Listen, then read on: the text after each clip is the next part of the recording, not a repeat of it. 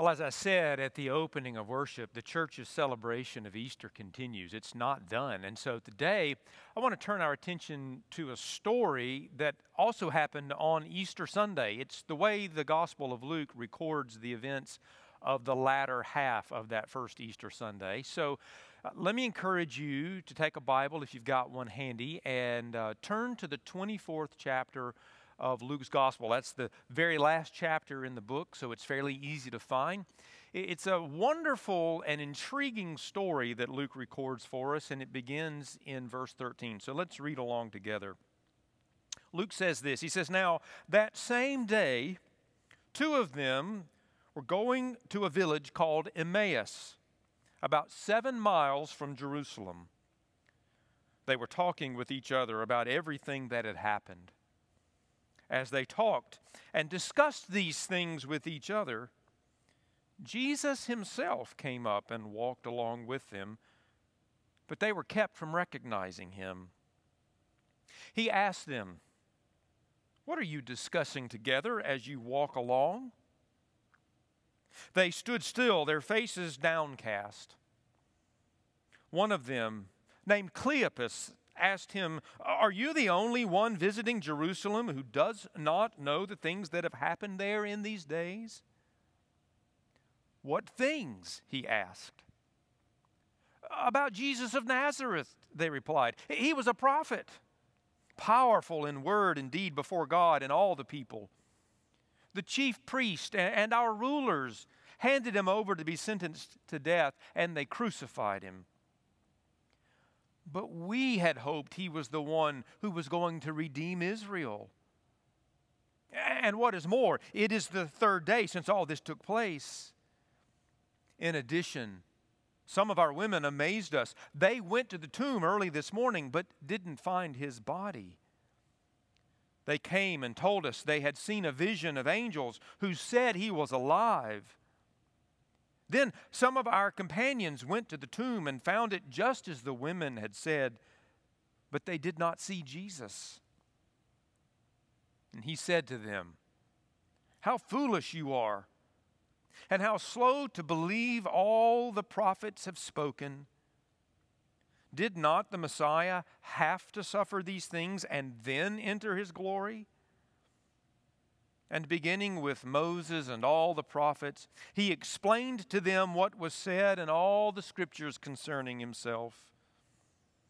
As they approached the village to which they were going, Jesus continued on as if he were going farther.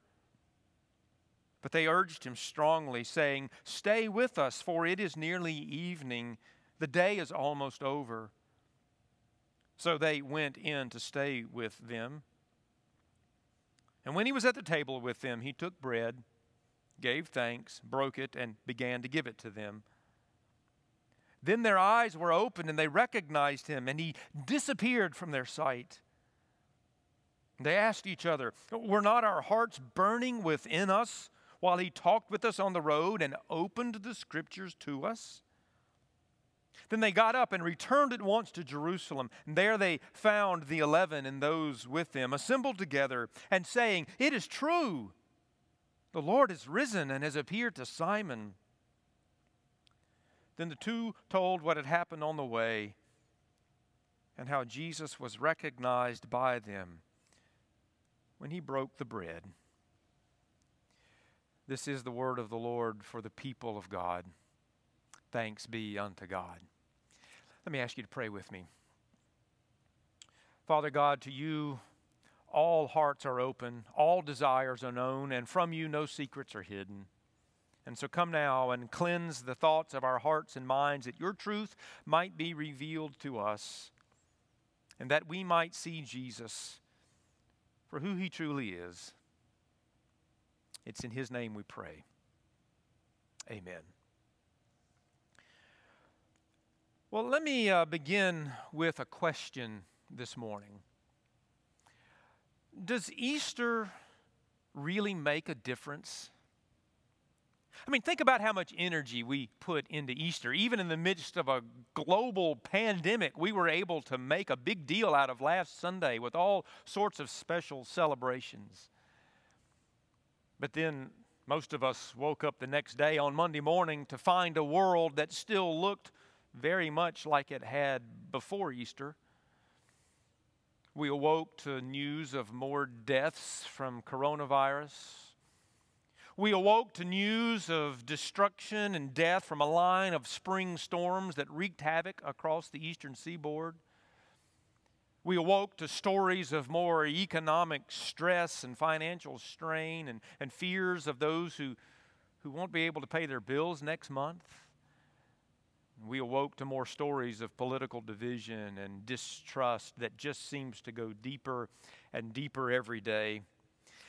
And so it just forces us to ask a question. If Jesus really is the Son of God, and if he really is risen from the dead, then shouldn't the world look a little bit less broken by now?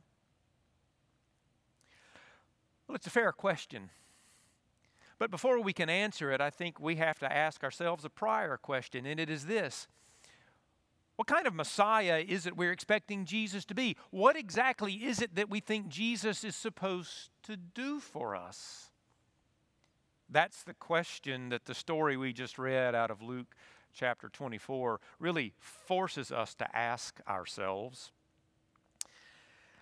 The story, as I've already said, takes place late in the day on that first Easter Sunday. A couple of disciples, one of whom's named Cleopas, the other whose name is not given to us, are walking, making the journey from Jerusalem back to their home in a village called Emmaus.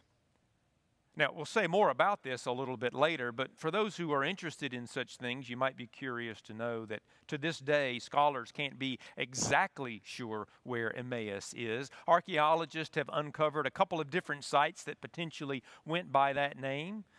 The problem is neither one of them fits perfectly with the geographical details that Luke gives us. But the amount of data that they have uncovered gives us assurance that Emmaus was a real place. But far more important than the geography and the real estate is the mindset and the heart set of these two men as they made that journey. They were depressed. They were saddened. The scripture says they were dejected. They were downcast. Simply put, they were upset, heartbroken. You see, like so many others, they had gone to Jerusalem for the celebration of the Passover, that great celebration of God's release from slavery of the Jewish people all those hundreds and hundreds of years earlier. And while they had been there for the celebrations, they had gotten swept up in the excitement surrounding this traveling rabbi who was known as Jesus of Nazareth. Now, it's not clear whether they had gone to Jerusalem already believing in him or if they had only learned of him during their time there. But whichever the case, they had come, as we learn, to place their hope in Jesus. But what exactly does that mean? What were they hoping for? What is it they thought Jesus was going to do? Well, to answer that question, we need some context. You see, by this point in history, the nation of Israel had spent now several hundred years under the boot of one foreign power or another. First it had been the Assyrians, and then it had been the Babylonians, and then it was the Persians, and then it was the Greeks, and then the most recent oppressor had been the Romans. And that means that now for several hundred years, the Jewish people had longed for and prayed for and yearned for their freedom. They longed for the day when those foreign oppressors would be defeated and overthrown, and Israel could be restored to its former glory and restored to the freedom that it had once had. That explains the fervor and excitement that surrounded their hopes for and their belief in the coming of a Messiah. Now, in the Old Testament, in the Hebrew, the word Messiah or Mashiach simply means anointed one. A Messiah would have been anybody anointed by God to fulfill a special purpose. And in actuality, there were many people in the Old Testament, many categories of people to whom that word could apply. But by the time we get to the first century AD, the time when this story takes place, the word Messiah had taken on a heightened meaning, a special significance. The word Messiah now referred to their belief that God was going to send his anointed one who would come and overthrow the Romans, run them out of town, and give Israel their freedom back. That means the word Messiah had taken on both military and political connotations. We can pretty safely assume that these two men, Cleopas and his unnamed friend, had come to place that kind of hope in Jesus. In fact, we don't have to assume it. They pretty much say exactly that. They said in verse 21, we had hoped that he, speaking of Jesus, that he was the one who was going to redeem Israel. The word redeem is key there. To redeem something is to buy it back, to claim it back from someone else and restore it to its rightful owner. That's what they had hoped for, as had so many others around them. The problem for them was that when Jesus had been executed as a common criminal between two other thugs, it was proof positive to them that those hopes, well, they'd been misplaced. As far as they were concerned, there was no way that a Messiah would allow himself to get killed in the most humiliating form of defeat known to man at the time. Listen again to the words these two men speak in verses 20 and 21. They say, the chief priests and our rulers handed him over to be sentenced to death, and they crucified him. But we had hoped he was the one who was going to redeem Israel. Now notice the contrast of two important themes in that sentence. Two themes that absolutely should not go together. The themes of crucifixion and hope. As far as these men were concerned, as far as the average thinker would have been concerned, there's no way that crucifixion and hope could have anything to do with each other. There's no way that suffering and redemption could ever be related. The two concepts were mutually exclusive. That's why they were depressed and dejected. Their hopes had evaporated, or so they thought. The challenge is that Jesus has a way of taking what we think and what we assume and what we expect and flipping it upside down, and this is perhaps the most extreme example of that. Jesus enters into the picture at this point. It's a curious way the story unfolds. Jesus kind of strolls up beside them and walks along with them as they stride back to Emmaus. But they don't recognize Jesus. In fact, the text actually says they were kept from recognizing him. Now, that's an interesting statement. They were kept from recognizing him. What or who kept them from seeing him? Well, had we time, we could explore that question just as a separate conversation. For now, we'll simply say it this way. The only way you can see Jesus for who he really is if God reveals him to you that way. Human logic will never bring you to the conclusion that a person who was crucified is actually the Messiah and Savior of the world. But for purposes of this story, that little detail is helpful because it helps to create this scene for complete honesty. You see, these men, because they didn't recognize Jesus for who he was, felt no need to clean up their act or to pretty up their thoughts or to put forward a good face.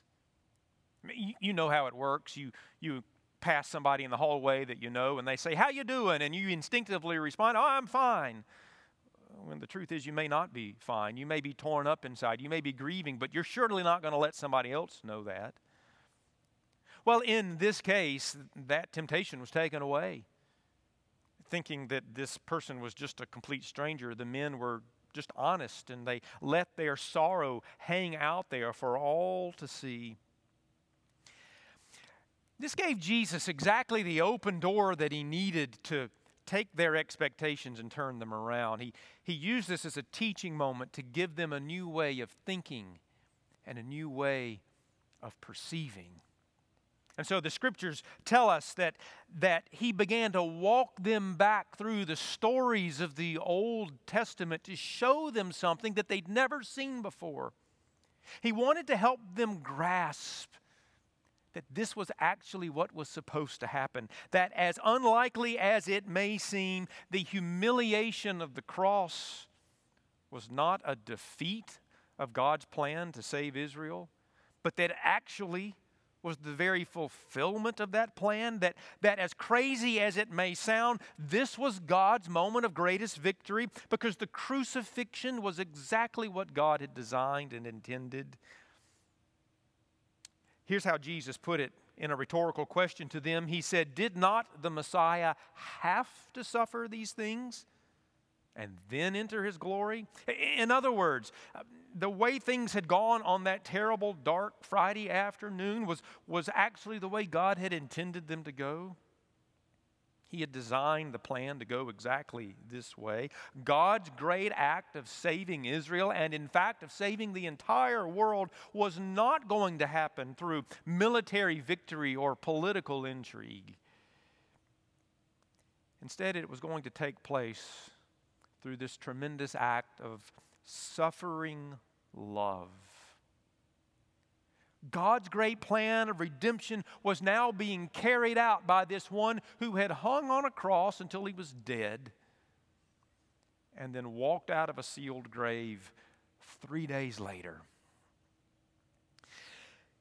This is the completely illogical thing about the gospel. There's absolutely nothing about logical thinking, about human perception, which would tell us that the cross is anything other than a sign of defeat. Now, we tend to forget that because the cross has become so commonplace.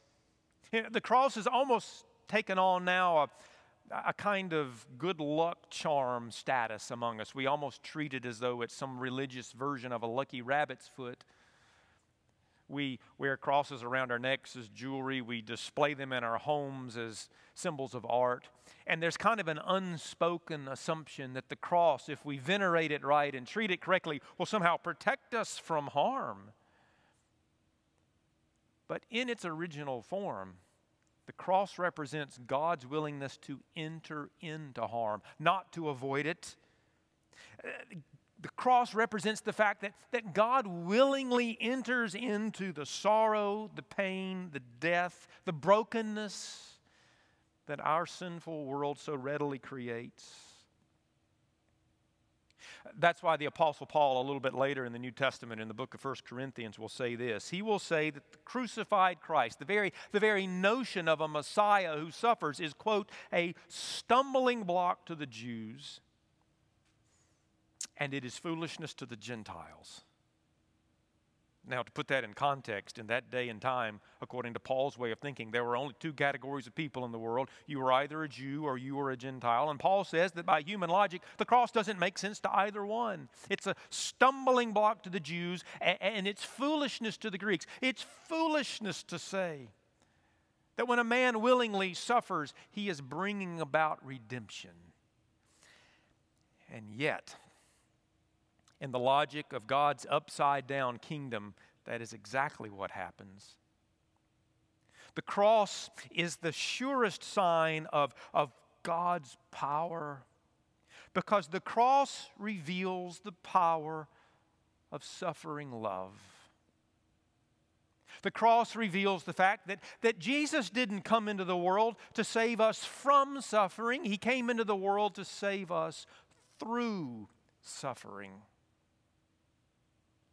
God knowingly, willingly, lovingly enters into our shame and our guilt and takes our brokenness upon himself, and he dies under the weight of it all.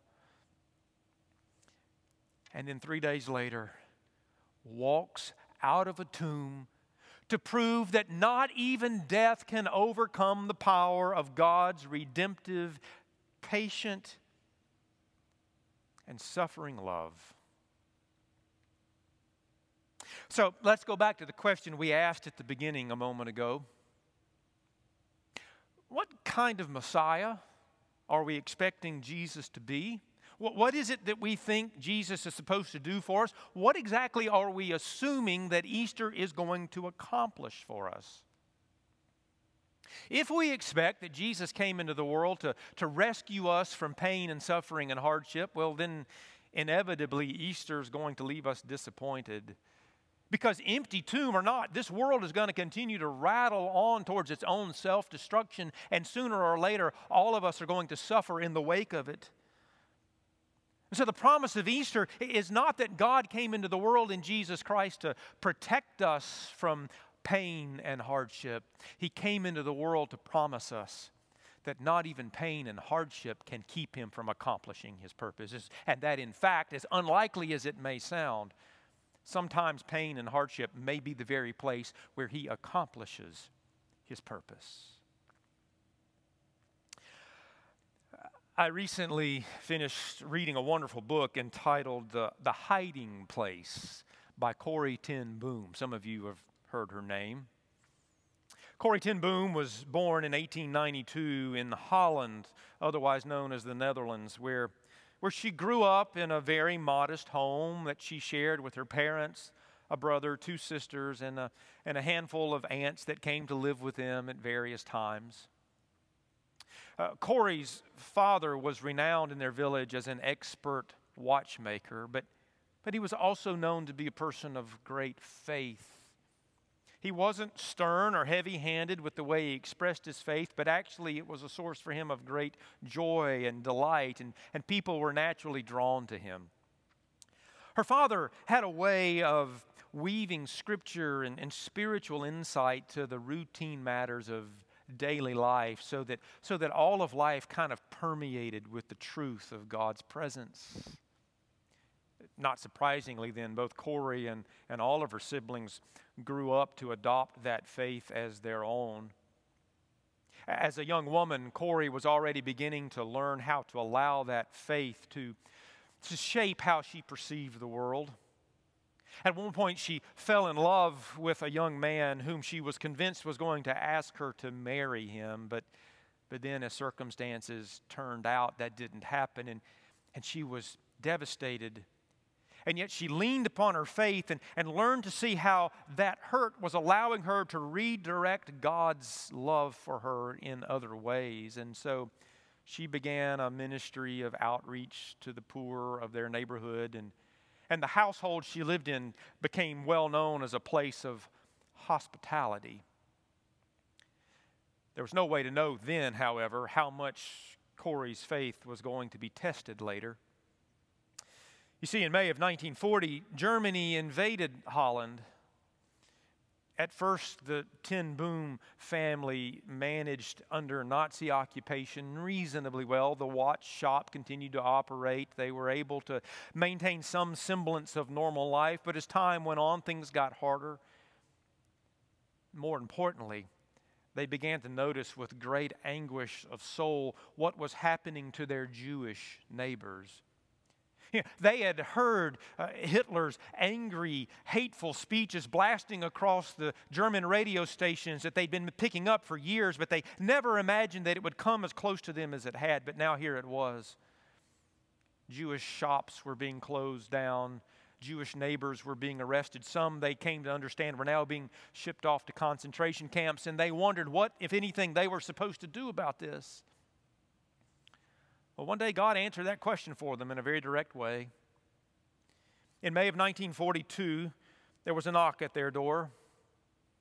Corrie opened it to find a displaced Jewish woman standing there. Her husband had been arrested. She had nowhere to go and was fearing for her life. And Corrie knew in that instant what she had to do. Her family agreed. They brought her in and gave her shelter, even though doing so was strictly forbidden by the Nazi authorities and placed the ten Boom family at great risk. That began their active involvement in the Dutch underground. Over the next 18 months, in a sequence of events that would rival anything a Hollywood script could weave together with intrigue and adventure, they began actively working to build a network of fellow underground resistors who helped them smuggle countless Jews out to safety. But then they began to encounter some Jewish friends who couldn't be smuggled for a variety of reasons, and so they began to provide housing for them right there in their own home, right under the noses of the Nazi occupiers. They even had a wall built in Corey's bedroom that created a void of just a few feet where a handful of people could be stored in an emergency. And every night they would practice so that if there were to be a raid, their Jewish guest could safely hide there. Well, that's exactly what happened. In February of 1944, the Nazis uncovered their network and they raided the home. The 6 or 7 Jewish guests who were living there hid in that space, and as the story would later unfold, all of them were saved because of it. But the Ten Boom family didn't fare quite as well. They were all arrested, put in prison. Corey's father, who by this point was elderly and suffering from ill health, died within about 2 weeks of his incarceration. It was just physically too much for his body to absorb. Some of the other siblings were released for various reasons, but Corey and her sister Betsy were singled out for uniquely harsh punishment. Over the next weeks and months, they would be transferred through a series of German prison camps, each one becoming harsher than the last. Finally, by the summer, they found themselves at the Ravensbrück concentration camp deep within Germany. Just before being sent there, they had momentarily glimpsed a hope that they were going to be released, but then they found themselves in the most harsh circumstances you could imagine. Along with many other women, they were crammed into a barracks that was now housing 10 times more people than it had been designed to hold. The sanitation in the place was barely existent. The stench was gut-wrenching. Women slept 3 and 4 to a cot on a straw mattress that was infested with fleas. During the day, they were subjected to harsh labor. And as Corey would write, she began to feel the joy that she had once known of God's presence seeping out of her as it was replaced by a growing hatred of her German captors. But her sister Betsy saw things through a different set of eyes. Betsy figured out that because the conditions in their barracks were so horrific, the German guards who had watch of the place almost never set foot inside. That created some freedom and some space for Corey and Betsy to hold nightly prayer meetings with the other women who slept near them. And even more importantly, each night they would bring out the single copy of the Bible that they had quite ingeniously managed to smuggle in with them and would read openly from the Scriptures. Now, had they been in any other setting, that kind of activity would have been strictly forbidden and it would have been harshly punished. And so at one point, Betsy actually spoke to Corey in the midst of all of this harshness about how blessed they were and how fortunate they were to be in the place where they were, because now they could bring hope and a message of God's love to women who otherwise would feel cut off and isolated from it. Now, to put that in context, the conditions there were so poor that Betsy Ten Boom grew ill from malnutrition and disease, and she would eventually die in that miserable place. Betsy Ten Boom would never see freedom again. But to hear Corey tell it, who lived through that and went on to have a long and productive life of ministry to others, reaching out to the despised and the rejected, to hear her tell the story, Betsy never once despaired of their circumstances because she was able, through the eyes of her faith, to see how God was using this horrible moment to bring about something beautiful, and to be a channel of love and life to folk who otherwise would never know it. Now, there are a couple of ways you could look at that story. You could look at it and ask, how could God allow something like that to happen? What kind of God would allow something like the Holocaust to take place? What kind of God allows that kind of innocent suffering? Plenty of people have asked that question, understandably so. And because they can't come up with a satisfactory answer to it, they conclude either God isn't real or, even worse, that God isn't loving. And as believers, we have to acknowledge the honesty of that question and be willing to admit that we don't have easy answers. We can't provide quick, simple explanations for suffering. But there's also a different way to look at that same story. You could look at that situation and ask, what kind of God could take something so horrible, so ugly, so evil, and use even that to bring about something that is good and life-giving and beautiful? The men who we read about walking back to Emmaus, I think they began their day asking that former question, what kind of God would allow this to happen? But after they meet the risen Christ and He reveals the Scriptures to them, they learn to ask the other question, what kind of God could take something so horrible as Good Friday and turn it into something as wonderful as Easter Sunday? And so their way of seeing the world, the way of seeing God, it all changed.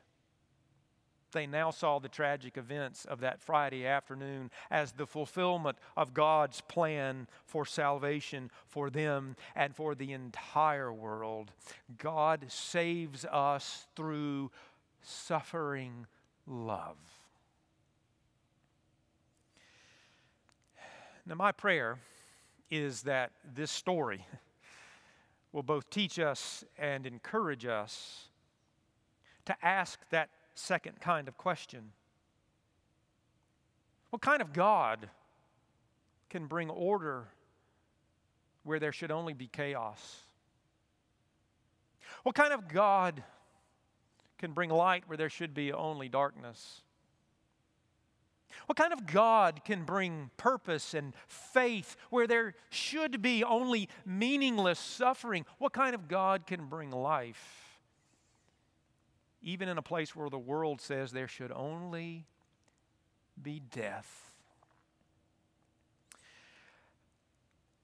What would happen if we, for example, were to apply that question to our current circumstances? There is no getting around that there is great hardship right now.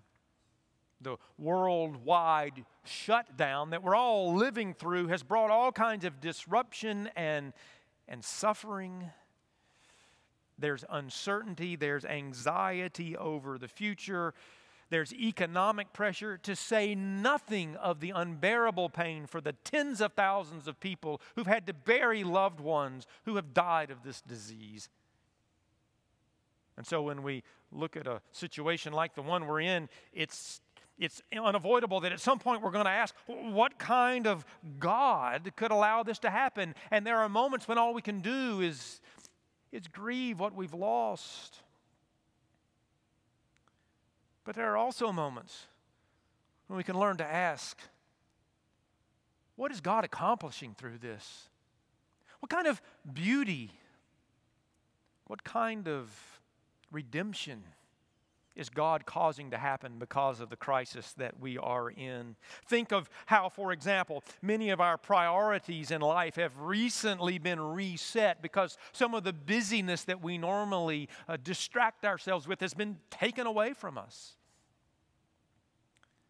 Think about some of the families that right now are being restored because they're spending so much time together. Think of the generosity that's being promoted and nurtured in people because we're now being forced to look beyond our own needs and see the interconnectedness of the human family. What kind of God could take a global pandemic and bring beauty out of it? Well, I'll tell you the answer to that question. It's the same God who can bring Jesus through a cross into death and then out an empty tomb on the other side to bring redemption and salvation and forgiveness of sin and eternal life to anybody who will receive it. I said a moment ago that we aren't real sure where the biblical village of Emmaus is, and scholars will continue to debate that. But I would suggest to you that in reality, all of us know where Emmaus is, because at some point or another, we've all been there. We all know what it feels like to make that long, slow, painful walk to a place where our hopes are dashed and our dreams die. The disease that just won't be cured. The wayward family member who just won't see the light and come home. The loneliness that just won't seem to end. The injustice that won't seem to be overturned. The hurt that won't seem to heal. At some point, we will look at those kinds of circumstances and be forced to ask, what kind of God would allow this to happen? But my prayer is that as that question forms in our mind, we will also perceive the risen Christ standing there with us, revealing to us a God who can bring hope and purpose even there. May God open our eyes to see a Christ, a Messiah, a Jesus who was both crucified and resurrected. May we come to know that God. Would you pray with me? Father, I come to you right in these moments on behalf of all those listening today who are hurting, who are wrestling with sorrow, with grief, with pain, who are living through suffering of their own, who are experiencing what feels to be like their own private Good Friday. Lord, I hold them up into your presence, and I ask for your healing and for your comfort and for your blessing. But for all of us, oh God, I ask that you would open our eyes, that we might see the risen Christ among us, that we might come to know and to understand that even when it appears that hope has been lost forever, that even then you are at work bringing about good in ways that we cannot imagine. May the Christ who was risen from that grave now be raised up to live within us, that we might see the world through his eyes, that we might come to understand how he is at work here and now to bring about our hope and our good. Father, thank you that you are the kind of God who can bring Sunday out of Friday, life out of death. In his name we pray. Amen. Friends, let me encourage you to consider how you need to respond to this story today. First and foremost, if you've never seen Jesus for who he is, as the risen Son of God, and acknowledged him as Savior, then my prayer is that your eyes will be open today, that you will see that and experience that. And if that's where you are and you want somebody to pray with you and to dialogue with you to understand more what that means, connect with us. Let us hear from you. But perhaps you're somebody who already has placed your trust there, but circumstances in recent days or months or even years have caused you to question his love.